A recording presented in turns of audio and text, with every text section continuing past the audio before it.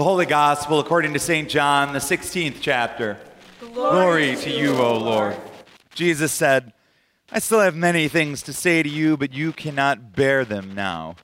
When the Spirit of truth comes, he will guide you into all truth, for he will not speak on his own, but will speak whatever he hears, and he will declare to you the things that are to come. He will glorify me, because he will take what is mine and declare it to you. All that the Father has is mine. For this reason, I said he will take what is mine and declare it to you. The Gospel of the Lord. Praise to you, O Christ. The assembly may be seated.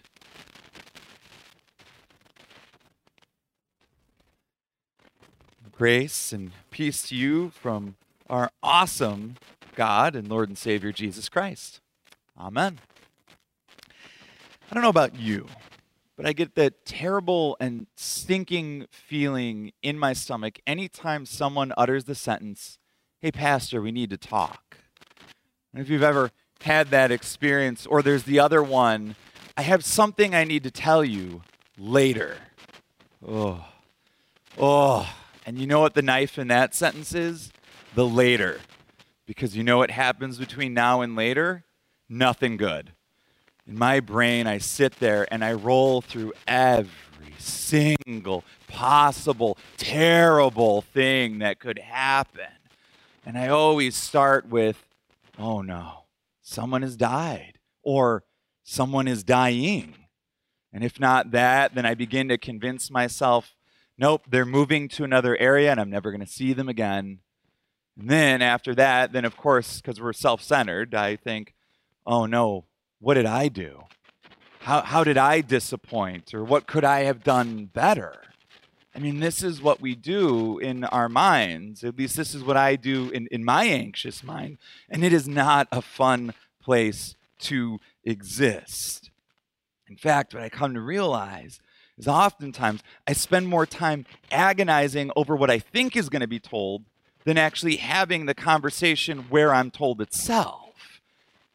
And the reason I bring this up is because as I read our gospel today, I couldn't help but feel really, really bad for our disciples. As Jesus looks at them lovingly and says, I have so many things I still need to say to you, but you can't bear them now. Oh, come on, man. Just tell us, what is it? And you know what's crazy? Is that this selection out of John today actually comes out of the midst of Jesus' larger farewell discourse. And that also means that Jesus has already told them that he is going to die, which then makes me wonder how those disciples must have felt. What could be more unbearable than that? Is what must have been running through at least a few of their anxious minds. What could be more unbearable than the thought of our friend, our teacher, our Savior dying as you've told us you will? But Jesus knows. Jesus knows that the difficult part, the unbearable part, isn't his death, but it's going to be what happens afterwards. Because Jesus knows that's when the true work starts for them. That's when they must commit themselves to walking the way. And the way, as it turns out, is difficult. Because loving the world as God loves it is nearly impossible then as it is now. And not only is this way difficult, but this way is going to be excessively dangerous, as some of these disciples themselves will find out as they too meet an untimely death because of their commitment to Christ. It is a complexity of relationships, both with God and with all that God created, that makes following this way so difficult, that makes following this way so dangerous, and perhaps why Jesus knows it is just unbearable to even begin to describe this to them. And I think one of the most unbearable things here, where my anxiety comes up the most, is in the midst of uncertainty. That's why my mind goes where it goes when someone says that to me, because I'm uncertain where it's going to go. You see, if I knew where it was going to go, I could brace myself. If I knew what they were going to say, I could have myself ready to reply or to plead or to respond. But when you don't have that opportunity, it is unbearable. The truth of the matter is, we live in rather uncertain times. We live in uncertain times in our world. We live in uncertain times in the church. We live in uncertain times in our own individual lives. And I'll name just a few of those for you, right? I'm uncertain at this point that when I send my kids to school, then I'm going to have them return home to me.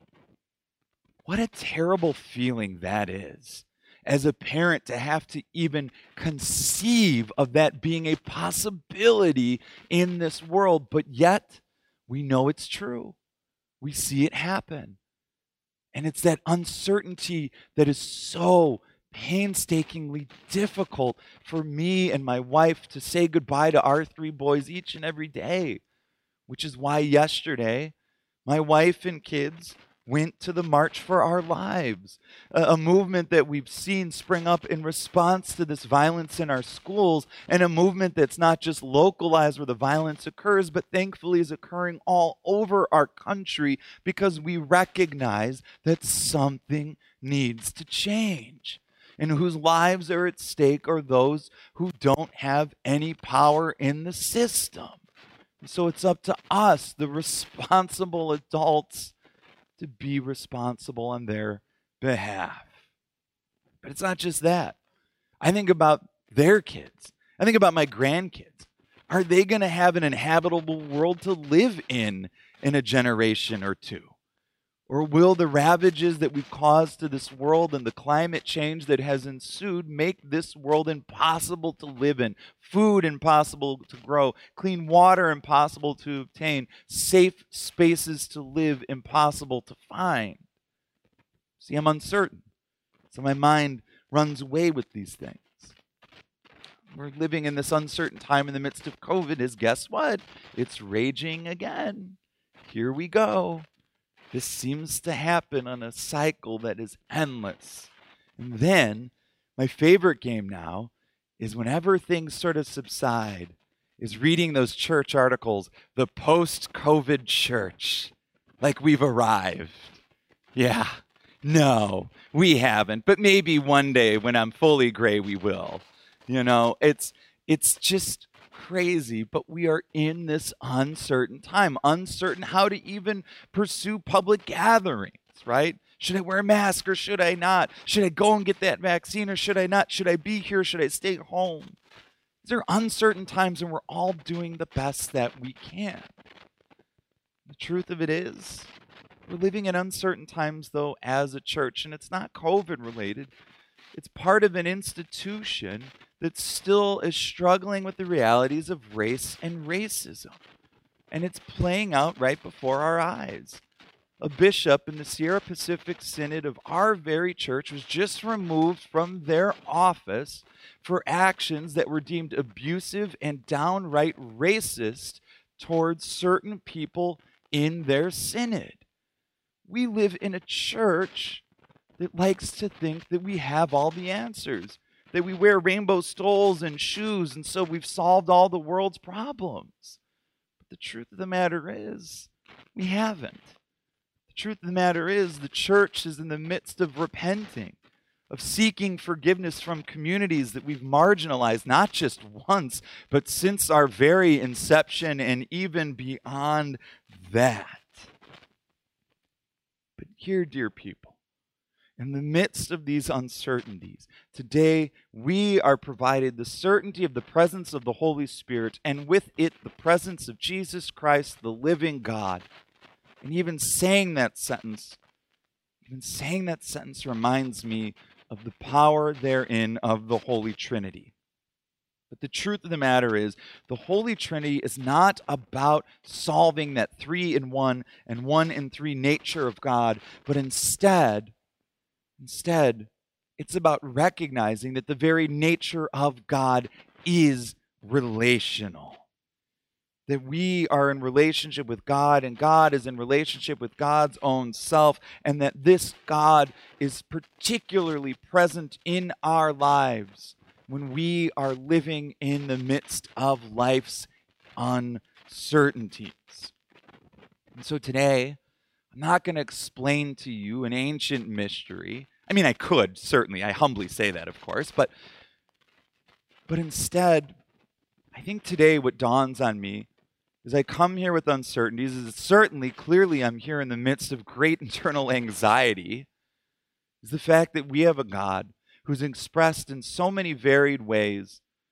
And because of that, we have a God who we can pray to in a variety of ways. We can pray to God, our Creator. God, our Creator, who might be for some of us a father, for some of us a mother, maybe other of us an aunt or a parent or a grandparent. It doesn't matter what name you use. What matters is that we are all uniquely and perfectly made in the image of that divine Creator.